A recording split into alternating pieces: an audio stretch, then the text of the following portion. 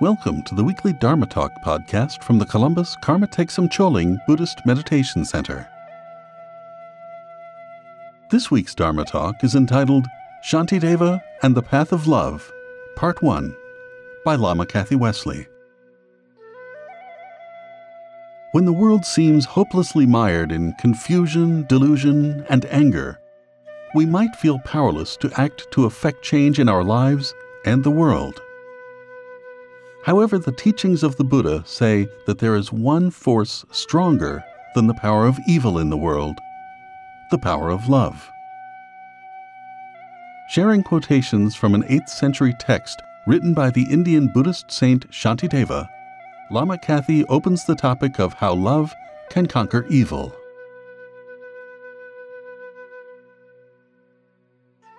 If you like our Dharma Talk series, please consider donating to Columbus Karma Thegsum Choling at columbusktc.org. Enjoy the podcast.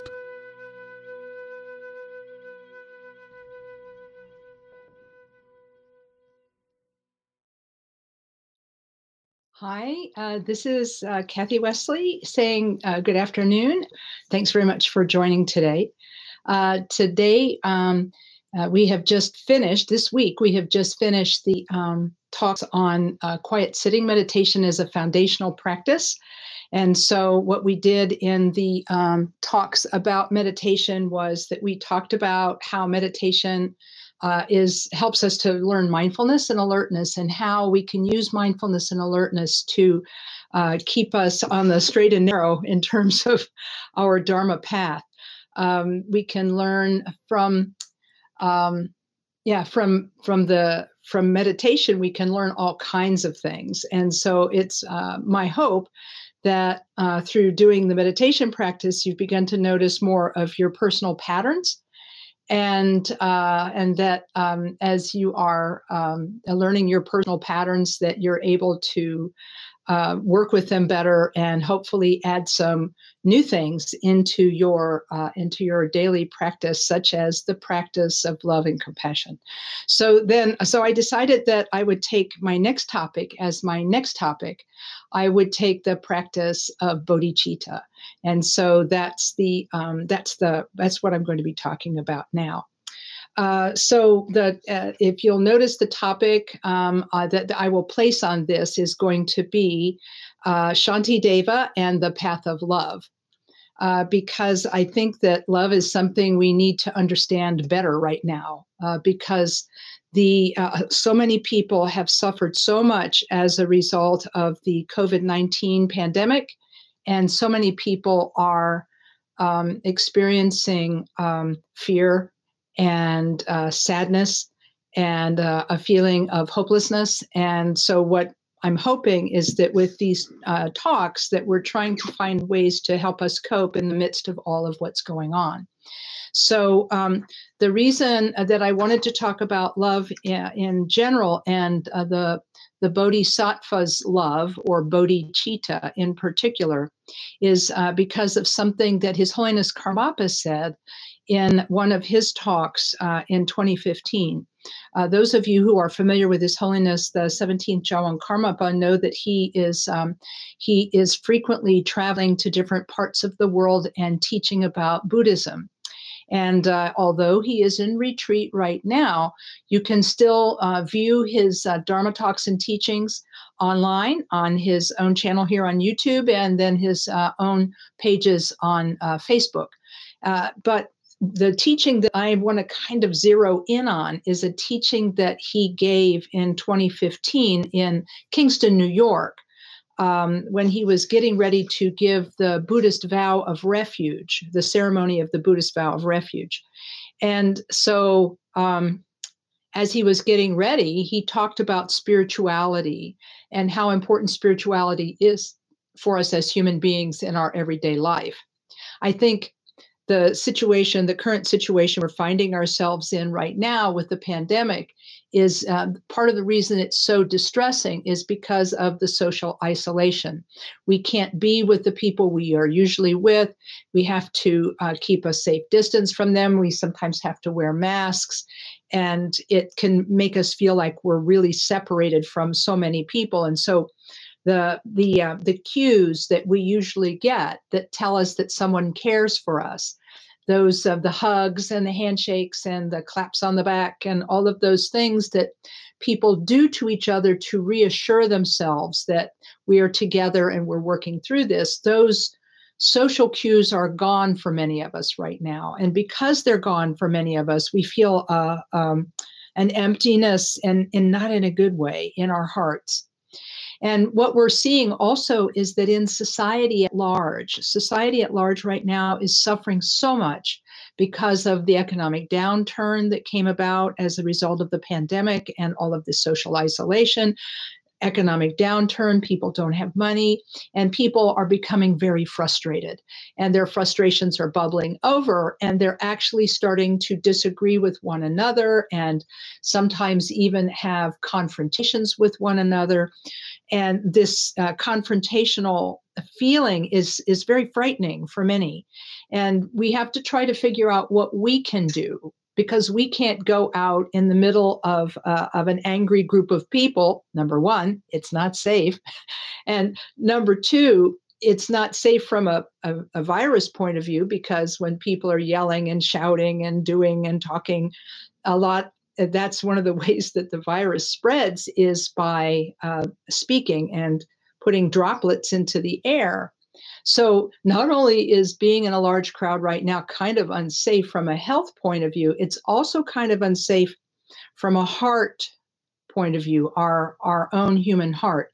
Because when we think of other people as being separate from ourselves and different from us, what frequently happens is that we take a superior view to those people. In other words, we don't just think that we're different than others, we actually sort of think we're a little better, and that maybe we have the right view, maybe we have the right information, maybe we are smarter than they are, and maybe we need to tell them the right way to live their lives.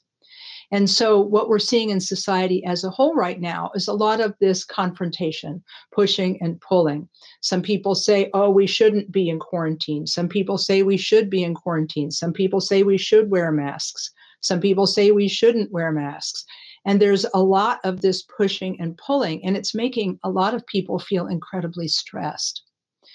And because of this stress, people are really angry. They're angry online, they're angry in the street, and sometimes they're even angry in church. So because people find that they disagree, and this superior notion that they're superior to the people they disagree with is really harmful. Now, you may ask, what does that have to do with Shantideva and the path of love? Well, in 2015, His Holiness Karmapa spoke about spiritual life as being one of the ways that we bring meaning to our life, to bring meaning to our place in the world, and bring meaning to our being. And so as a result, we turn to our spiritual life to help us cope. Because let's face it, having been taken forcefully out of our lives, the lives that we thought we were so happy in, that we're being taken forcefully by the pandemic out of our everyday lives. And those of you who are familiar with Elizabeth Kubler-Ross's theory of the 5 stages of grief, remember those? When a terrible loss occurs in our life, sometimes we're not able to cope with that loss right away. And we have to go through 5 different stages in order to begin to 5 psychological stages in order to be able to integrate this loss or this change. And sometimes it's publicized or written about as the 5 stages of grief. Usually they're in a slightly different order, but for today, I'm going to say the first stage of grief is denial, and in which we are so much in shock that we don't know what to do.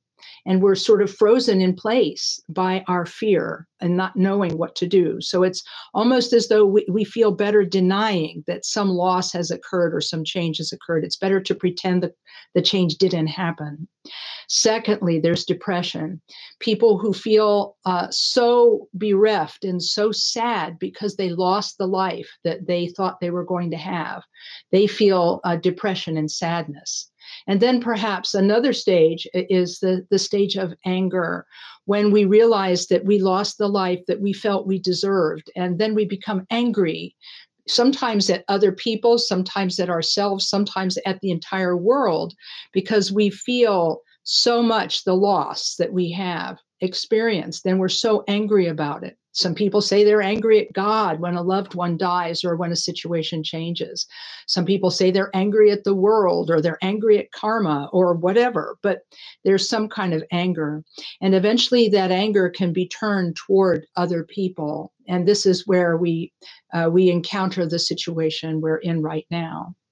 And then the fourth of the 5 stages of grief, as they were described by Elizabeth Kubler-Ross, is bargaining, where we say, well, maybe I'm ready to accept this new change. Maybe I'm ready to accept my loss, but maybe I'm not. Maybe if I do this or if I do that, I can hold on to my denial a little longer. And so people who are in this stage kind of bargain, saying, well, if I do this, will it be all right? Will I do this? If I do this, will I be all right? And so on. And then finally, the 5th stage is acceptance. In the stage of acceptance, we have in some way begun to integrate the loss and make the changes internally that we need to make to cope with the loss in a full way and allow it to become part of us. And so what we're experiencing right now is so much political argument, and the arguments are even floating out into the streets and so on. All that we're experiencing right now of these disagreements and so forth is coming from one thing, and that is fear. And fear is what is propelling us into the current situation of sadness and so on. I'm going to directly read to you a couple of quotations from the Karmapa as to what he spoke of as being the dangers that face humankind and all beings on the earth. His Holiness Karmapa, when he was giving the vow of refuge, which is the initiatory Buddhist vow, where we vow to take the Buddha as our teacher, his teaching, the Dharma, as our path, and his community, the Sangha, or community or congregation, as our community. So we vow that the Buddha is our teacher, the Dharma is our path, and the Sangha is our community. And we call these the 3 jewels of refuge. And so the Karmapa said, well, why is it that we see these 3 jewels as being a refuge? It's because the Buddha became spiritually enlightened and was liberated from this world of suffering. And so the teaching that he gives is our path to do the same, because the Buddha denied being a god. In fact, he said he was a human being, but he was an awakened human being, and that if we practiced the same way he did, we also could become Buddhas. And then thirdly, we take refuge in the Sangha, or the community, because they help us interpret the teachings and make them useful for ourselves in our everyday life. So the Buddha is our teacher and also our goal. The Dharma is his path and our path. And then the Sangha is our guides and protectors. And so what Karmapa said is that when we take these 3 sources of refuge to protect us, he said they protect us because from the time we take that refuge vow until the moment we ourselves reach enlightenment, we need the maximum amount of support and help in our spiritual path. And knowing that the Buddha is watching out for us, his path will keep us steady, and his community will surround us with love and caring, this helps us to undertake the hardships of learning how to let go of that selfishness that is at the source of so much of our pain and suffering. Those of you who remember the teaching on the Four Noble Truths that were taught by the Buddha, he said suffering's part of life, it has a cause, and that the cause of suffering is clinging and fixation, particularly self-clinging and self-fixation, and that we can let go of that clinging and then achieve a state of peace through his path of virtue and meditation. So the Karmapa said that fear can come from all sorts of sources. when we can be afraid, he said, of a leaping tiger in the forest or a threatening person on the street. But we also could face fear because of societal changes or even climate change. He said we need to go beyond our fear and remember that there are so many kinds of fear and so many kinds of difficulty that human beings can endure. Then the Karmapa also said that there was a subtle and invisible danger to us that is unlike the leaping tiger, unlike climate change, and so on. He said the fear of obvious dangers such as war, famine, disease, and so forth, those dangers we can easily identify, the Karmapa said. However, what is threatening us more right now is our lack of love. Our lack of love is what the Karmapa said is the greatest danger to all beings on the earth. He said, lack of love leaves too many people and too many animals without protection or refuge. Think about that. Lack of love leaves too many people and too many animals without protection or refuge. Their terrible suffering could be prevented, the Karmapa said, if we had enough love. Since this deficit of love is within us, it's not a deficit of love coming to us from others, it's a deficit of our love toward others. This deficit of love is within us. We have the power to recognize that deficit and to change that deficit. And change we must, Karmapa said, as insufficient love poses not only the danger of eventual disaster for others, but disaster for ourselves as well. When we lose our love for ourselves and when we lose our love for others, we have the potential to harm others and we have the potential to harm ourselves. And this is why it's so important right now for all of us to take the practice of the meditation and the practice of love as a practice we will do. You can see in all of the great faith traditions of the world practices based on the training in love and compassion. I'm the most familiar with the practices of the Buddhist tradition, specifically the Tibetan Buddhist tradition, and their training on love and compassion, which dates all the way back to Buddhist India and beyond. And so the reason that we need to practice love is that without love for others, we could actually see ourselves as superior to them. We could criticize them. We could criticize those others and say, oh, they're not like us. They're different. And of course, what we're really saying is we're better. We can say, oh, I'm not like those people. So we criticize them. Then we ostracize them. We'll say, well, I don't want to be around you. Go away. And then we marginalize them, where we say, I don't even want to look at you. So I push you to the very edge of my caring. And then finally, we demonize them. We say those people are evil. And that's when really bad things can start to happen. That's when wars can happen. That's when dangerous attacks can happen, is when we criticize and ostracize and marginalize and demonize others and make them into our enemies.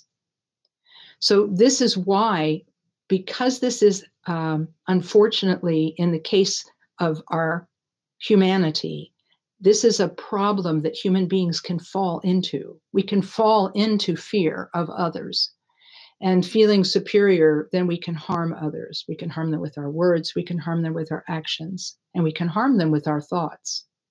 When we think ill of others and train ourselves in feeling superior to others, we say negative things about others and criticize them thinking everyone agrees.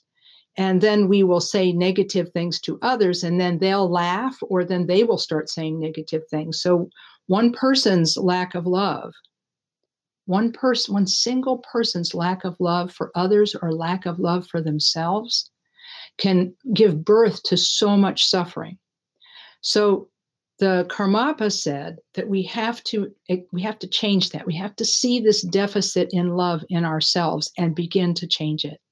Now, those of you who attended the classes on meditation that I gave, Making Friends with Your Meditation, you can find that on Facebook Live as well as on the YouTube channel. The practices that we learned in Making Friends with Our Meditation help us to quiet down the racing thoughts that can lead to anger, the racing thoughts that can well up from fear and so forth. And as we tame those, we'll see that there might be moments, even just short moments of a few seconds of peace in our hearts and minds as we practice meditation. But we can take advantage of those moments of peace and quiet in our meditation, first by resting in them and letting them seep into us and letting the depth of quiet settle within us. And what's valuable about this is that this resting will allow us to notice our thoughts, both while we are meditating and when we are off our meditation seat in our everyday life. So it's my hope that learning about quiet sitting meditation helped you in your everyday life to notice your patterns and to see maybe some of the selfish patterns or maybe the patterns of fear that you have or anger that you have. And the teachings of the Buddha say that love is the cure for anger, impatience, hatred, jealousy. It's the solution to all of these negative mental afflictions. But as the Karmapa said in his comments that day, he said, our usual love and compassion is limited. It's limited to our relatives or our friends. And beyond them, we set a boundary to our caring that allows us to either ignore others or dislike them. The Karmapa said we need to extend our love and come to see that we are connected to everyone. This is really an important point. We need to extend our love and come to see that we are connected to everyone. When we think about how living beings harm one another, the Karmapa said, we can see this lack of love clearly. If we look at ourselves and see lack of love within ourselves, we will fear its dangers and we will go to refuge and train to develop the love and compassion that the Dharma teaches. So that's what I wanted to begin with today, to restate the Karmapa's wonderful teaching on love and how important love is to our ability to practice meditation and to practice basic human kindness for one another. So now you may ask, well, isn't it true that that even though we might have some love, how can we extend that love? The easiest way to extend the love that we have is to practice a meditation called metta, M-E-T-T-A, metta. And metta is the Pali word for loving kindness. And in metta practice, we sit in our meditation seat after we have done our usual calm abiding meditation, watching the breath or whatever object of meditation we are being observant of. We watch our breath and bring our mind to rest. And after we have done that, before we conclude our meditation, we mentally imagine that we extend love. First, we imagine that we extend love to ourselves, as though we were another sentient being standing in front of us. We mentally imagine that we extend our love to ourselves and engulf ourselves with our own love. And then we extend our love farther out and farther out and farther out to include those people who are our family and our close ones, our dear ones. And then we expand even farther out and farther out and farther out to include those we are only merely acquainted with, and then to extend it out and extend it out and extend it out until finally we've included all of the people, even those that we have felt critical of and felt superior to, even the people we dislike, even people that we or others have branded as evil. We imagine extending our love to all of them. This gradual extension of our love is a practice that has been recommended by His Holiness the Dalai Lama as a way of mentally extending love and compassion for ourselves and others. Starting tomorrow, I will have a small summary of how to do this loving kindness practice. I'll have it posted on the Columbus Karma Thegsum Choling website, and that is columbuskTC.org.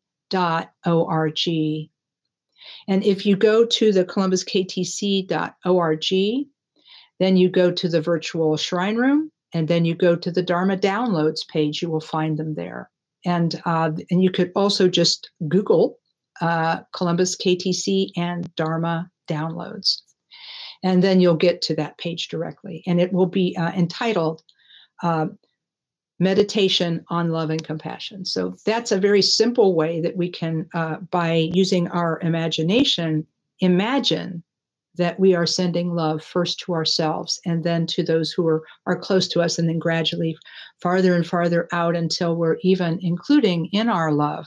We're extending that boundary of our love to include all beings. So this will be a start for us in learning how to train in love. But there is even farther that we can go in the Buddhist teaching to train in love. There's even farther we can go. And in order to get there, we have to study a little bit about what the Buddhist definition of love is and what the Buddhist definition of compassion is. The Buddhist definition of love is a wishing for others to be happy.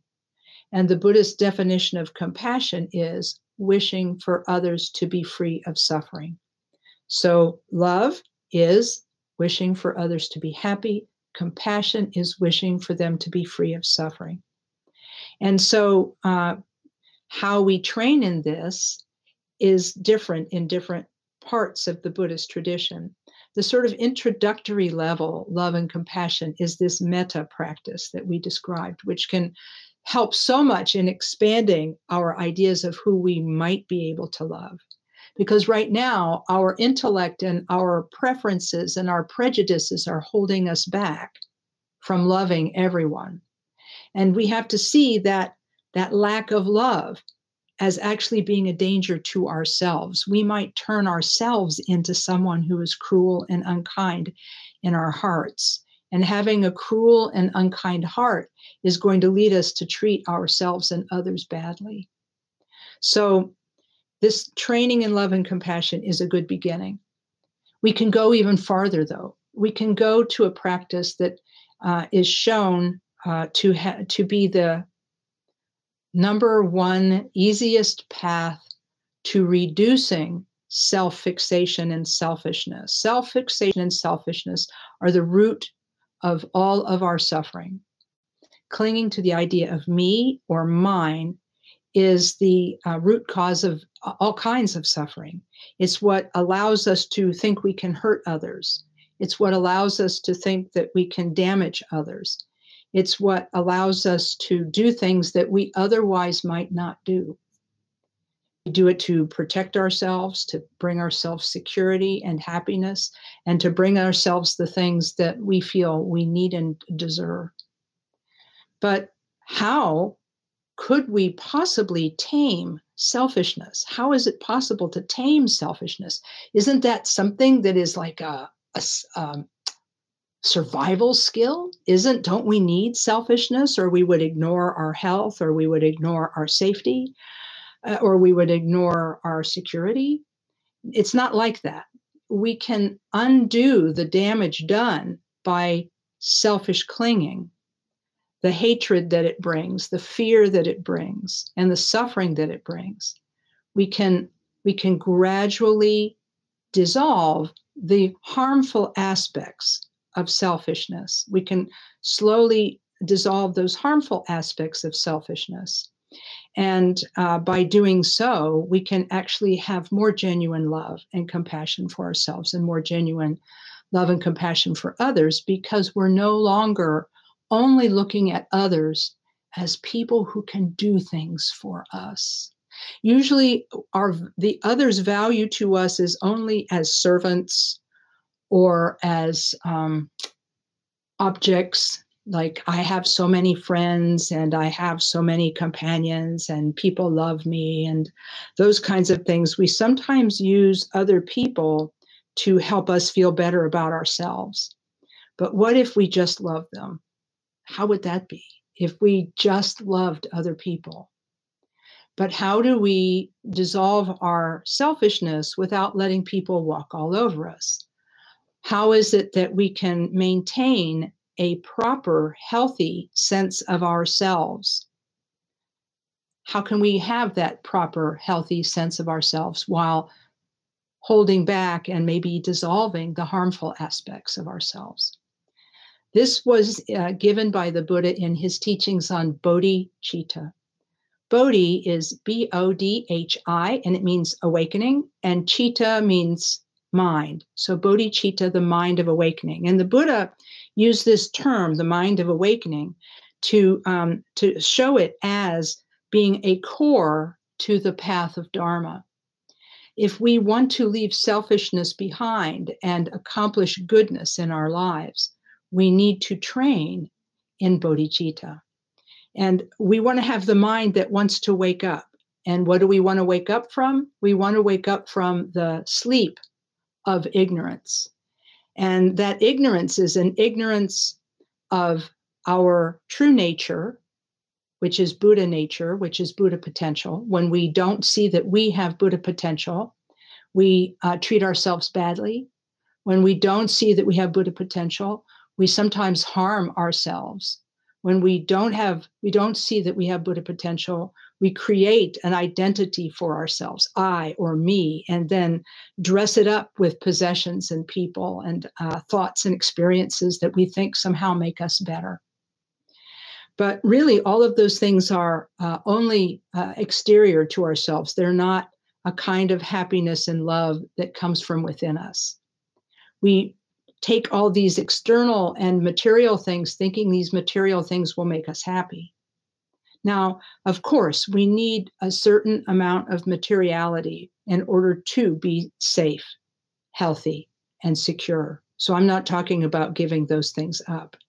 I'm talking about the things that we gather with the intention that we aggrandize our self-concept and make ourselves look bigger and better than what we are. So what we're trying to do with bodhicitta is awaken from the sleep of ignorance, the ignorance of our Buddha nature, the ignorance of the Buddha nature of others. Because when we are ignorant of the Buddha nature of others, we will merely see them as objects that we can then move around as though we were playing a game. And we don't really see their suffering, except as it impacts us. How many times have you heard yourself say, oh, I hope so-and-so, my friend, doesn't call me. I don't like listening to their problems. And it's because we lack a feeling of being open to others, and we lack a feeling of being able to work with others and feel with others without it knocking us over. So bodhicitta is attempting to show us the right kind of self-concept. And bodhicitta shows us this by showing us the example of the bodhisattva. Bodhicitta is the mind of awakening, and the bodhisattva is one who is training in the mind of awakening. So by training in the mind of awakening, we take on a temporary but hopefully helpful identity. It's a new identity that we take on with in our minds and in our hearts. We say, I am a bodhisattva in training. Bodhisattva in training. Those of you who have heard me give lectures on this, say that this idea of being a bodhisattva in training is a powerful thing. And sometimes I joke around that bodhisattvas in training should probably have a placard that they wear on their back or on their front saying bodhisattva in training, kind of like those signs like student driver. So in this way, the practice of the bodhisattva is a practice of trying to, how do we want to say this? Trying to train ourselves in love and compassion. The practice of bodhicitta is incredibly important. And in fact, it's so important that that the Buddha and others have spoken about it as being the key to enlightenment.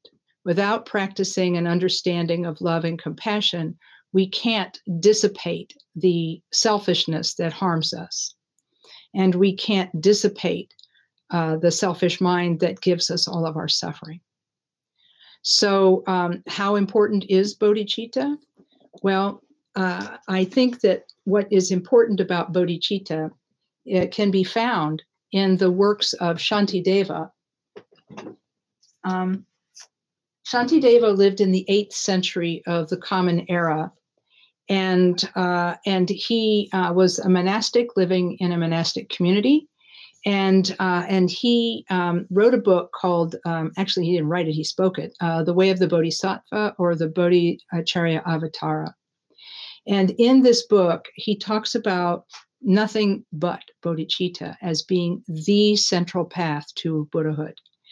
And without the path of bodhicitta, he said, there can be no Buddhahood.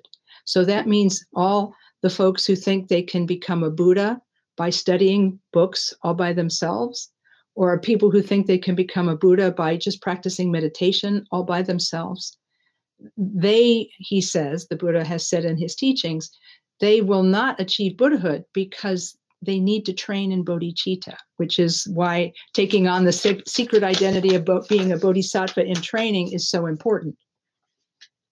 In the book, The Guide to the Bodhisattva's Way of Life, which has been translated in this Shambhala edition as The Way of the Bodhisattva, Shantideva talks about how powerful bodhicitta is. And when we look at his teaching, it gives us some hope. I'm going to, I think, wrap up today by talking about the power of bodhicitta as it has been taught, and what Shantideva has to say about it. And I'm hoping these verses give you a bit of hope in the face of all the difficulties we're experiencing right now because of the COVID-19 pandemic. The very first verse of the Guide to the Bodhisattva's Way of Life. And by the way, what I'm doing is I'm reading to you from the translation that is in Pema Chodron's book, No Time to Lose. He says, to those who go in bliss, the Dharma they have mastered, and to all their heirs, to all who merit veneration, I bow down. According to tradition, I shall now in brief describe the entrance to the Bodhisattva discipline. So Shantideva starts by saying those who go in bliss, which means the enlightened Buddhas, and the Dharma they have taught, and then all of their heirs, meaning the Bodhisattvas, and all who merit veneration, those spiritual beings, I bow down. According to tradition, I shall now in brief describe the entrance to the Bodhisattva discipline. And so then in the next, and then the next verse, he says, all that what I have to say has all been said before. I am destitute of learning and skill with words. I therefore have no thought that this might be of benefit to others. I wrote it only to sustain my understanding.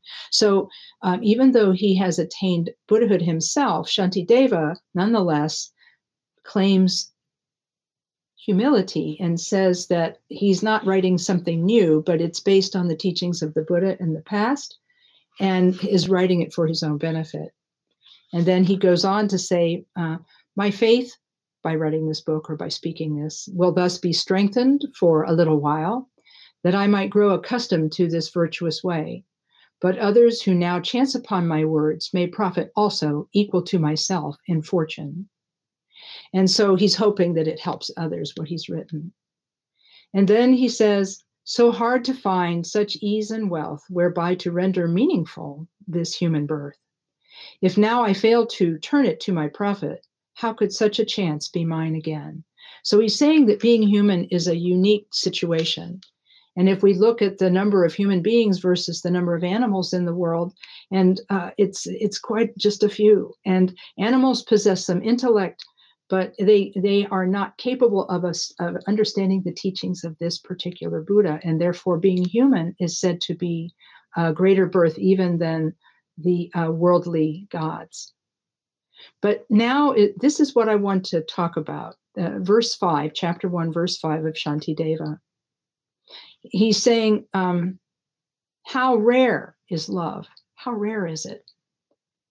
Verse 5. As when a flash of lightning rends the night, and in its glare shows all the dark black clouds had hid, likewise rarely through the Buddha's power, virtuous thoughts rise, brief and transient in the world. So that's a pretty powerful statement. It might help us right now, because some people feel right now that we're living kind of in an evil world, or a world that's very filled with darkness. And Shantideva is sort of agreeing. He says, as when a flash of lightning rends the night. So we think of that lightning momentarily, and in its glare shows all the dark black clouds had hid. So the dark clouds have hidden light from us. Likewise, rarely through the Buddha's power, virtuous thoughts rise, brief and transient in the world. And so basically, we all have basic goodness within us, and that's our Buddha nature. And through that, as well as through the power of those who have achieved enlightenment, virtuous thoughts arise, brief and transient in the world. So even though this world might look like a world of darkness, we still have Buddha nature in the midst of it. And therefore, virtuous thoughts will always be present. Virtuous thoughts will never disappear. Because we have Buddha nature, it's impossible for those virtuous thoughts to disappear. But what are we going to do with how frail they are? And he addresses this in chapter 1, verse 6. Thus behold the utter frailty of goodness. Except for perfect bodhicitta, there is nothing able to withstand the great and overwhelming strength of evil. So what I like about this is that he paints in verse 5, he paints a dark picture of a world filled with negativity, and that virtuous thoughts are kind of weak, and they only last for a moment and then are covered over by our bad habits.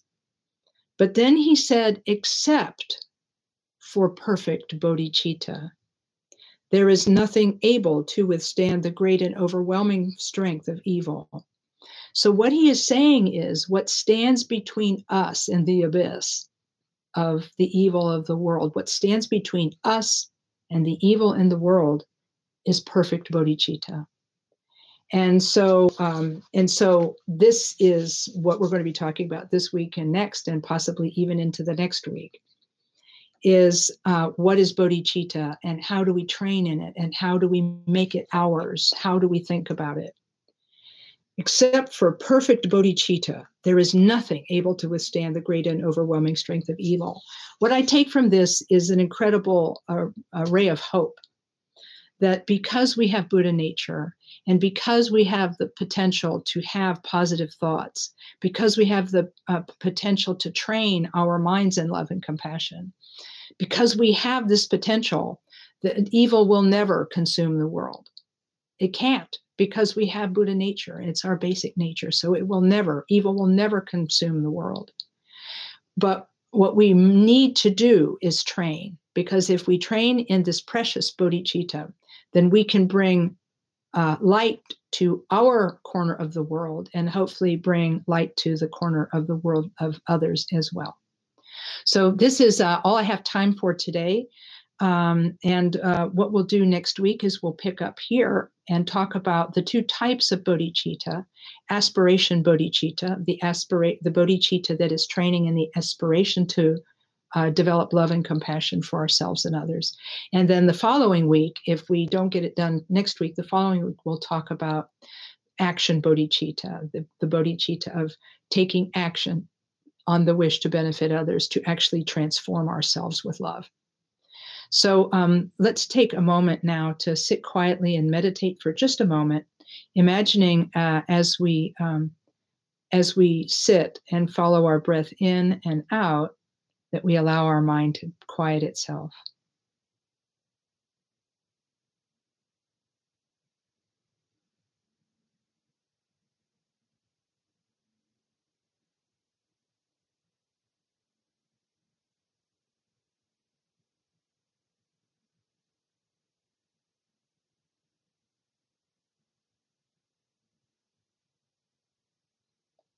And then imagine that we are in front of ourselves, and imagine extending love to ourselves, letting it wash over us and bathe us and uplift us, wishing us to have happiness, safety, and goodness.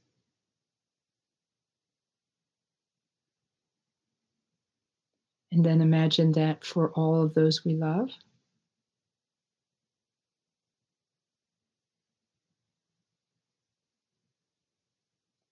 Imagining it for all of those we are unaware of.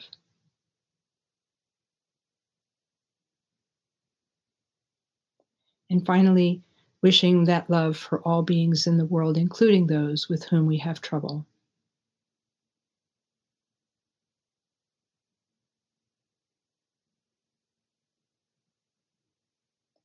Gathering together all the goodness of our session today. We dedicate the goodness of our session today to all suffering beings, making the aspiration that they are free from suffering, come to happiness, and then to Buddhahood. And coming to Buddhahood, may they emanate in all directions and benefit beings endlessly. We dedicate the goodness with this thought in mind. Through this merit, may all beings gain the omniscience of Buddhahood. May it defeat our common enemy, wrongdoing. From the stormy waves of birth, old age, sickness, and death, from the ocean of samsara, may we free all beings, may we free all beings, may we free all beings. Okay, thank you. Okay, I'll see you next week, 1 o'clock Eastern Time on Sunday. Thank you for joining us for this week's Dharma Talk. We hope you enjoyed the podcast. If you did, please subscribe, rate, and review it on iTunes. To learn more about the Columbus Karma Thegsum Choling or to donate to support our Dharma Talk series, please visit our website at columbusktc.org. The opening and closing music for the podcast is Tibetan Flute Song by Tamding Arts at tamdingarts.com. Please join us again next week for another Dharma Talk.